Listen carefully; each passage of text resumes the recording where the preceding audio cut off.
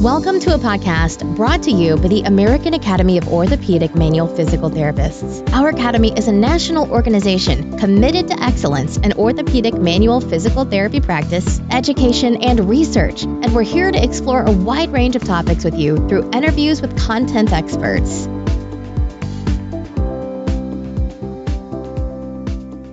Hello and welcome podcast listeners. This is Kevin McPherson, and today we will be speaking with two of the authors from an article out of the 2019 iteration of Musculoskeletal Science and Practice. The article is titled An Exploration of Psychosocial Practice Within Private Practice Musculoskeletal Physiotherapy, a Cross-Sectional Survey.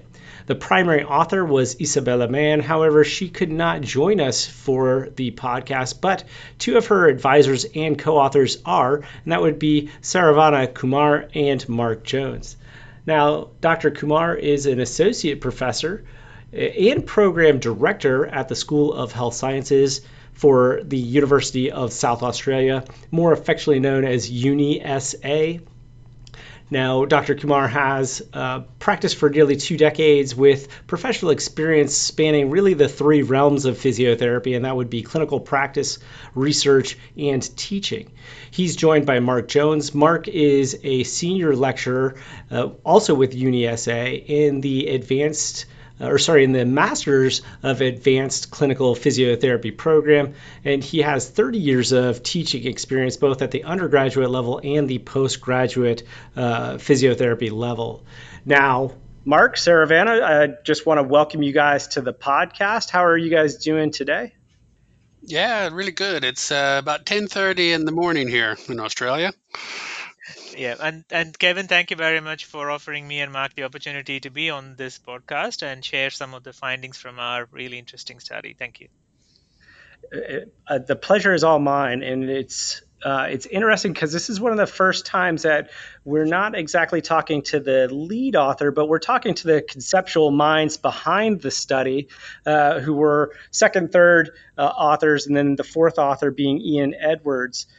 So it's nice to kind of get a grasp of where this study came from, and we're going to do that in a second. But before that, Mark, do you mind giving us kind of an overview of the project and what the findings and conclusions were? Sure. In 2014, we did a small qualitative study. The title of that was Physiotherapists' Assessment of Patients' Psychosocial Status, Are We Standing on Thin Ice? And we were looking at, in that, practicing clinicians, but just with about 6 months experience. And what we found was that small cohort of clinicians had a very poor understanding of the role of psychosocial factors in their patients' clinical presentations. They were really unclear about how to assess psychosocial factors. And the main barrier that they put forward to this was their lack of formal education in psychosocial theory and assessment. Trying to extend this small qualitative study we did to the current study with Isabella, which was trying to look at a much larger group. And it gave us a sort of a better idea of what that small study, how representative that was. The participants were, again, musculoskeletal physiotherapists working in private practice. And it was a survey that explored a range of things. Basically, we were interested in what psychosocial factors they were assessing, if any, how they performed those assessments. We're interested in the confidence they had in doing that, and whether the factors they did identify in assessment were then addressed in management. And lastly, were there any barriers if they did have problems or lack of confidence in this area? And perhaps a little bit surprising, because it went against the trend of the research up till then, was that most of the participants, they had moderate confidence, in their psychosocial understanding and their application of it. Most of them assessed with confidence, by a combination of a general impression that they gained through their patient examination, but also through explicit questions that they asked patients during the interview. What they didn't do was use questionnaires routinely, and they had sort of quite varying and lower confidence in knowing which questionnaires to use to better inform this area of assessment. And they had less confidence in knowing who to refer to if that was judged to be necessary, or if they referred to another health professional, such as a psychologist, they had less confidence in co managing patients with that other health professional. They were confident in management from this sort of combination of agree and strongly agree, and that's management of a range of factors: cognitive factors, emotional factors, behavior, social factors. So overall, there was quite surprisingly amounts of confidence. And then lastly, the main finding around barriers was a number of barriers came up that were also reported in previous research. Time being a barrier to add this to their other dimensions of more diagnostic physical management and assessment, patients' expectations, um, and then once again, lack of formal psychosocial education, which we had also found in our previous research. So that's kind of an overview snapshot of what led to the research and the main findings. Saravana, I'm going to ask this next question to you, even though it really is a follow-up to Mark's statement. So we were looking at confidence being higher than expected when it came to assessing into treatment.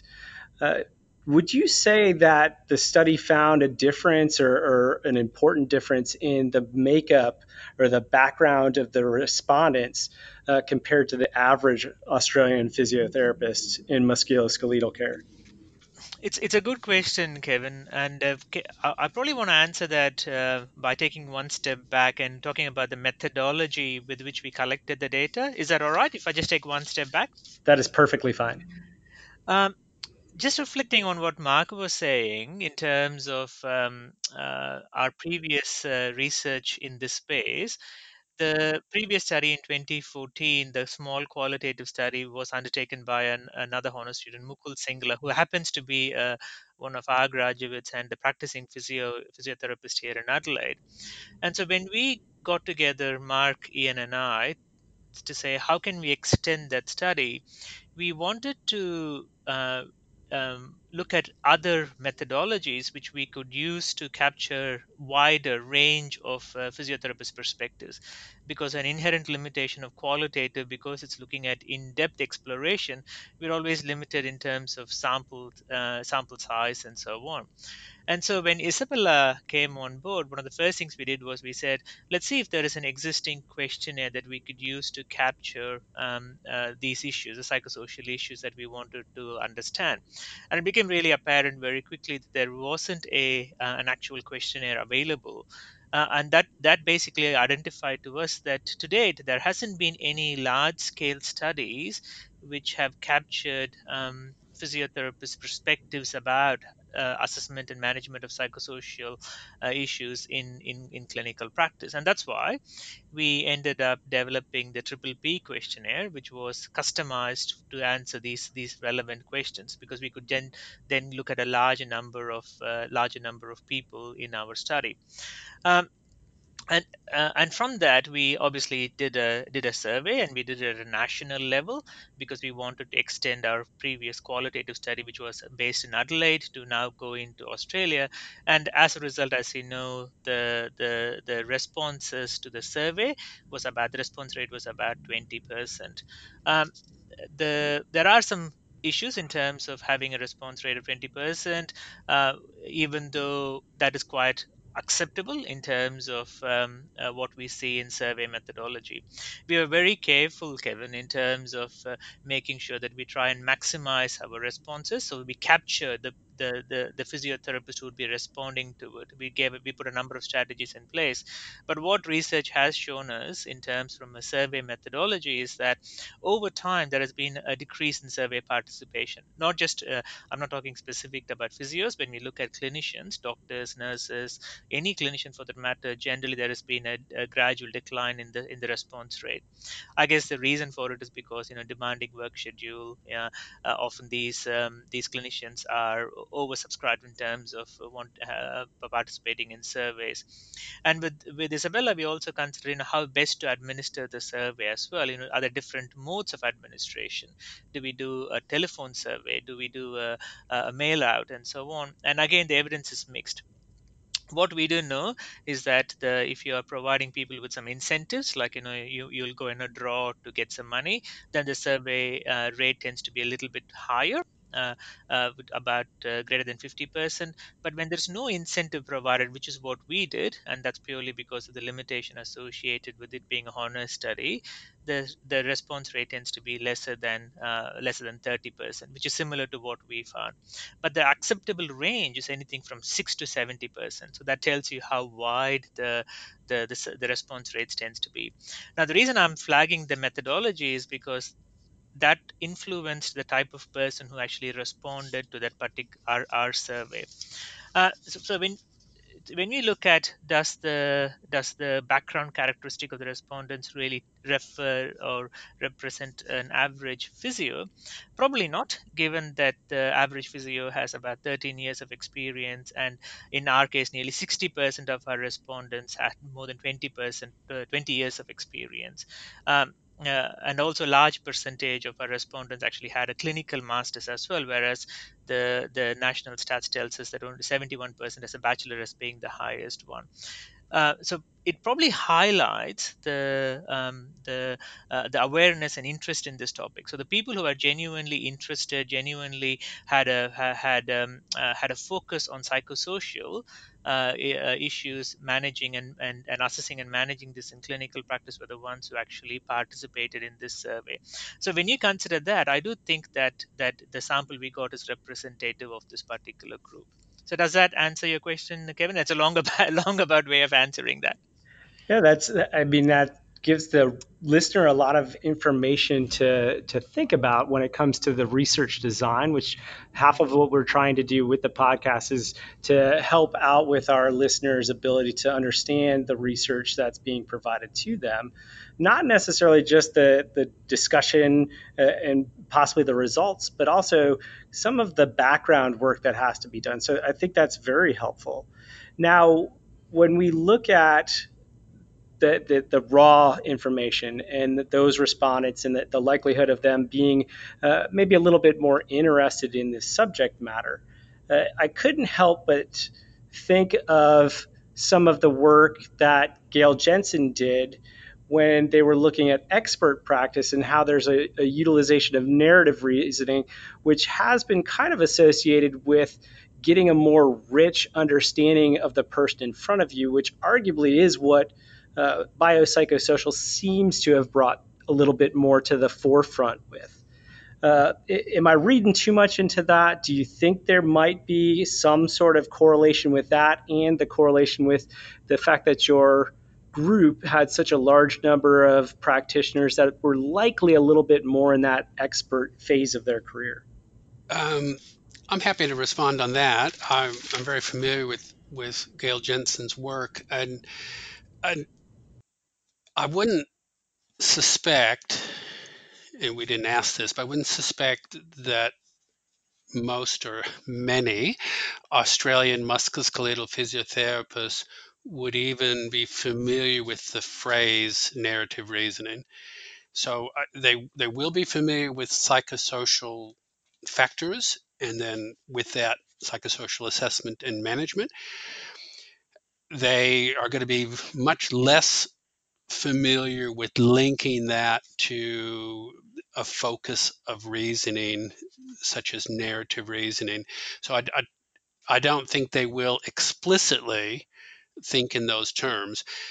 It probably captures one of the challenges, though, because again, going back to our own experiences with our undergraduate and postgraduate students, when they theoretically understand what biopsychosocial constitutes and the components of it, and they understand strategies and ways to assess that. The Another hurdle in all of that is how to integrate that into their clinical reasoning. So make the assessments, but then how do you make the clinical judgments whether a particular psychosocial factor is contributing or not contributing, or at least hypothesize in that way, so that you then decide you will add it to something you target in your management, or not necessarily need to add it. And we see that as a real gap. We think it's a real challenge to actually teach that. But the bigger challenge isn't to sort of conceptually teach it. The bigger challenge is to get it to translate to practice. So we like to think we teach that, not just what it means and how you can assess it and how you can make clinical judgments around it, but to then get them to do it in the clinic is the biggest hurdle. And I think that's what all previous research has really shown around the whole psychosocial domain, that translation to practice is the biggest problem. And we were discussing before this podcast, future research projects on literally looking at, well, both at clinicians, but we have a real academic interest in looking at our clinical educators and their skill sets in being able to facilitate this area of practice in their students, because of course it all falls down if the students aren't mentored in actually doing this with their real patients. That pretty much reflected when we did the correlation statistics with Isabella's work as well, because even though you would have thought that years of experience and postgraduate education would actually influence what they did, the confidence in psychosocial practice, we actually didn't find any significant correlation, because we think the challenge is in the translation part. The Despite having the knowledge and the skills to be able to do it, which influences their confidence, being able to apply it into clinical practice seems to be an important barrier that we as a profession need to address in this space.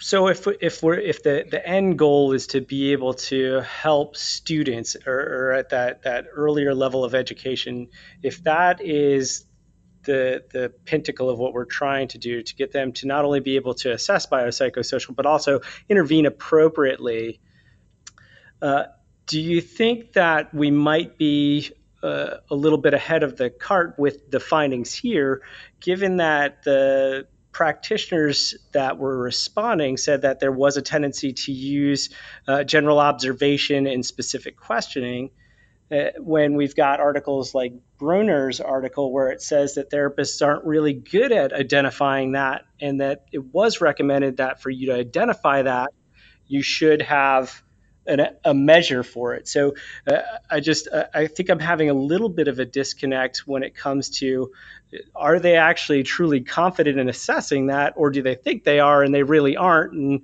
if they don't, then even trying to translate that into treatment is difficult, since you don't know what you're seeing. No, I think it's a good question, and I think the first up is it highlights a limitation of survey research. So what we're getting is these participant self-reports on what they do routinely and their confidence in doing that. It's not an observation of them, and so we don't know if what they say is accurate. So that's the first thing up front. However, we would say from our academic experience that students often have an elevated level of confidence in their understanding and their ability to apply.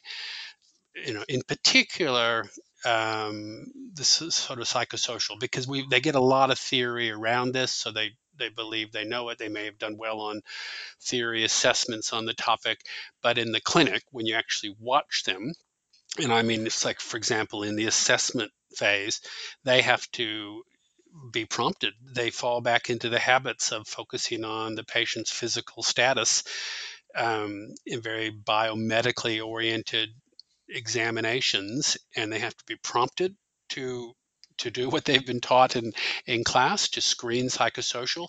And we would say, both in the interview, because we think that's really important source of information, but also with follow-up questionnaires. So you're right, you do have to have very specific, I would call them categories of information, that you need to be clear that you're going to listen for, because obviously a lot of it comes out spontaneously, but then specifically screen for when it doesn't come out. And then you need to have the criteria on how you're going to judge it, and then strategies for how to address it in the management. And so I think there probably is a mismatch between, self-report confidence and reality. At least I can say that in my, undergraduate and postgraduate students. Now, these were practicing musculoskeletal physiotherapists. There may not be that mismatch. My guess is there is still, and that's just the difference between, self-report and observation. An area that I'm interested in as part of my research is looking at implementing best practice in healthcare. And slightly moving away from this particular area, but more broadly about implementing best practice. And what research tells us is that often clinicians have good intentions about implementing best practice, but when it actually comes to doing, and as Mark flagged before, they tend to revert back to what they traditionally or historically have done because of barriers that they encounter during their clinical encounter with the patient. And what we found, as well with this particular research, when we asked about what are the barriers for them to assess and manage psychosocial practice, in addition to the factors that Mark mentioned in terms of lack of formal training, and PD in psychosocial education, time and patient expectations were also important barriers. So while research tells us that they need to be using measures to be able to accurately capture and record and evaluate it in an ongoing capacity, perhaps what they are actually are confronted when they are seeing a patient is the practical barriers that happens in clinical practice, like the time that is required for them to administer these questionnaires, patient expectations, where a patient expectation might be that I'm here to see a physio, why am I filling out so many questionnaires? So as with any research I'm sure you're familiar with, this research actually highlights more questions that we need to explore. And one of the key questions that has come up that Mark and I are really keen to explore further is that what happens at that pointy end of care? What are these barriers, and how can we help clinicians overcome those barriers? So yeah, I agree with you and Mark as well. There is really a disconnect, and something happens at that pointy end of care that we need to unpack and understand better. So speaking to the one comment, the general joke is the final conclusion of every meta-analysis is that more research is needed. So and I, as clinical scientists, and also for the researchers who are more of that pure scientist, that's the draw to it, right? It's asking more questions and finding more questions and learning more. So I see where it could definitely get frustrating, but at the same time, it's exciting to have these new questions pop up, because there are different ways of looking at the world, right? Completely. And there are so many knowledge gaps in this area, Kevin. There are so many knowledge gaps, and all we have done is answered one knowledge gap, and there is still several to address. And that's the beauty of research, is that you get to explore further and unpack further things that you didn't even know that existed until you did this research. I might just add my two bits on that as well, and it sort of relates to the complexity of of a clinical examination generally, but particularly one that is truly biopsychosocial. And if you watch what I would call expert clinicians in this space. So we have what we call specialist physiotherapists who've gone through extra levels of training and qualification in Australia, and you can specialize in different areas of practice. So there'd be those who would be more specialized in definitely pain and biopsychosocial practice. And there isn't not surprisingly, there isn't a protocol that you can simply capture and then just convey that to the next group of learners on how to do this. But you take something like time, because what you'll often see in these really skilled therapists is they do an awful lot of screening, not just of psychosocial, but also of biomedical factors. And they have a set amount of time to see a patient. They know they have to get an overview, and they know they have to be careful not to be too biased. So just because it's been a problem of 6 months duration, they can't ignore physical factors and assume it's psychosocial. So they're going to be very thorough, but you can't do it all in a certain time frame. So typically they'll have strategies such as screening to pick up probable factors in a patient's presentation. And some of those factors will be potential psychosocial factors that they pick up, but they won't necessarily pursue that line of questioning with, say, one patient right at that moment, because they know in the time frame they have, there's a lot else they have to assess. But what they do is they don't miss it. They've picked it up in their screening. They've recorded it. They know it's something that they're going to come back to. And whether it's later in that appointment or it's in a subsequent appointment, they come back and revisit that topic and more thoroughly explore it. And I think some of those sort of, subtle skills in our profession to be able to examine thoroughly within the time constraints that we work under, they're not usually attended to. And they're not a formal part of our research or even our training. So real quickly, Mark, this podcast does focus a little bit more towards the American variant or the American chapter underneath IFOMT.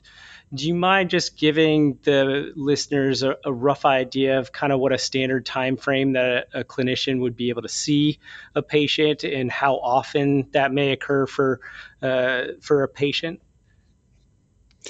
Yeah, I'll give you my experiential opinion. Saravana might he might be aware of actual numbers around this, but you'd find not a specialist, because they're going to typically have more time. So if you talk about, so we have a tiered system in Australia. So when you finish, our entry level degree is either a bachelor's degree or a graduate entry master's degree, and if you finish at that level, most of those clinicians will probably have between 30 and 40 minutes for a new patient appointment, and then they'd have between 20 and 30 minutes for a follow-up appointment. And that would be similar for the next tier. The next tier is if you've done postgraduate clinical master's degree. They would similarly have sort of 30 to 40 initial and probably 20 to 30 minute follow-up appointments. As far as how often they see, in my years, that's just changed dramatically. And sadly, it's often changed according to insurer allocations. It used to be if they allowed you 10 appointments with a patient, the therapist used all 10 of them. So when they changed, sadly, the therapist changed, which isn't really the right reason to choose it. Now, I think you'd see that in a typical musculoskeletal practice, and this is a broad spectrum of acute with some chronic patients, they would see patients on average 1 to 2 times a week. And that might continue for 3 to 4 weeks, but with ideally those appointments being gradually spread out and reduced over time, hopefully with a very strong emphasis on patient understanding and self-management. Yeah, very similar to Mark's experience as well as mine, Kevin, is that the time periods Mark was talking about is pretty reflective of what happens in clinical practice. I have heard in some places in Australia a subsequent appointment lasting only 15 minutes, which I think as a clinician is quite challenging to do. But given that some of the drivers for seeing patients is output, some clinics do have 15-minute subsequent consultations, but generally, if you're a new graduate student, they give a little bit more time because you do need to get your skills up in clinical. But as you progress into a more experienced physio, a new consultation might last between 30 to 40 minutes, and a subsequent consultation go for anything from 15, and if you're lucky, you might get 30 minutes. But it pretty much depends on the practice environment you're actually based at. And that, I think, that gives our listeners a little bit better understanding of what you were going through in your discussion, Mark, about the maybe they're assessing for some of these other aspects, the psychosocial aspects, but they might not be coming back to them because of time limitations to the next time. Since those time periods you guys just gave me are definitely a little bit shorter than what is often considered normal across most of the U.S., which are 45 minutes to an hour for the first session, and oftentimes overlap with other patients, but your follow-ups are also somewhere between 45 minutes to an hour. Now, one thing that I try to do with students when we look at that biopsychosocial framework is to try to re-establish the psychosocial components as impairments too. Just like you would need to look at the impairments and weigh the importance of the impairments and the bang for the buck for treating those impairments. I've tried to take more of that. Well, the psychosocial is an impairment, and we need to weigh that as well. Is that something that you've tried? Have you had success with it? Have you got any insight that you might be able to provide? We would agree, and we have tried. It sort of parallels our philosophy as well. And when it's an undergraduate or even a postgraduate student who didn't have this training as an undergraduate, they need a structure. So they need to be given a structure of an examination, and that structure needs to include psychosocial, and it needs to break psychosocial down into psychological and social, and needs to break psychological down into what do we mean when we say that. So we do that. We give our students what that means, and here are categories. We don't give them the words per se to, we don't force them into questions, but these are the areas you need to explore and listen for. So we give them that structure across that, and then you're right, and think of them in a similar way that you think about physical impairments. I mean, it's amazing to watch an examination of an undergraduate or postgraduate student and watch what they record, because most of their recording is on physical findings, very, very little on psychosocial, even when it's coming out. It's coming out spontaneously, it's coming out in answers to questions. It doesn't get documented, so it's not given the same priority. And then, of course, you have that challenge of judging whether you think it's contributing to the problem, whether it's driving the problem, whether it's a consequence. There's a lot of reasoning that needs to go on, but that has to be understood and practiced. So I think that's a nice way to think about it, but I guess it just shows us, it illustrates that challenge that we have in education to get that across. It is a challenge, and at UniSA, we've tried to address it in different ways. Um, we've tried to create an ecology of psychosocial content throughout our undergraduate and postgraduate programs. For example, in the undergraduate program, right from first year, we introduced our students to the concept of psychosocial issues, recognizing that the limitations associated with biomedical model.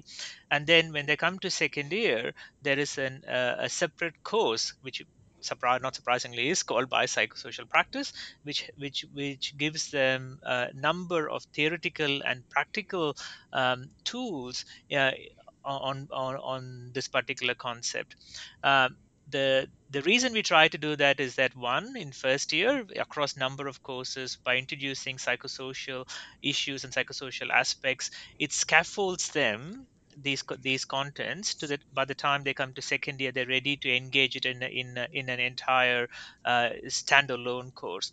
And our belief is that by doing that, when they start going to clinical placements, we start our clinical placements in our undergraduate program from third year.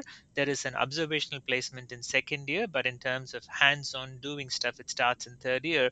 So the first year and second year is all the theoretical aspects, and second year they have a standalone course of biopsychosocial practice.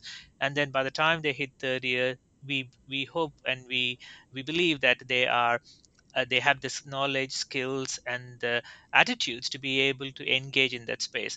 But like Mark has correctly identified, we still struggle because they still go into the physical first, um, uh, even though there might be quite overt psychosocial issues that's just jumping at them. But we are trialing, and as I said to you, we are trying to create an ecology of psychosocial content, so that it's not seen as here is something that I think it's good to know, and not necessarily worry about it when I actually go to clinical practice. So we actually try to scaffold it over time as well. Just from a time standpoint, we do have to start closing this down. And so the last thing I would say, if you were a clinician and you were practicing and you had to interpret the outcome of this study, what do you think the action step is for that clinician? What should be their take home and what they should do next? Saravan and I discussed this a little bit, and we would hope that anybody reading this study would reflect on their own practice. That's really what this kind of, when you publish this sort of research, is about, trying to get people to think about it and to think about how they practice. And so we would encourage the reader to ask yourself about your understanding of the construct psychosocial, as well as biopsychosocial, but particularly psychosocial. And then we'd encourage them to break that down. Often we might wait for the perfect moment, and we might say, look, I'm going to from next tomorrow I'm going to do this, or I'll read more articles and then I'm going to start doing it. I don't think waiting for that perfect moment it really is required. So between those two responses, I'm hearing a need to reflect on your current practice, reflect on ways that your practice may or may not change, and needing to implement and try to put in these changes. Don't wait for the perfect moment or whatnot, which leads me to a question that we ask a lot of our fellows in the US and obviously our cousins in different countries.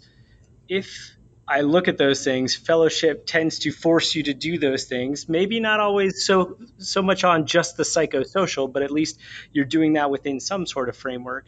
So the question we often ask is, what would you guys say to somebody who's considering fellowship training or that specialty training?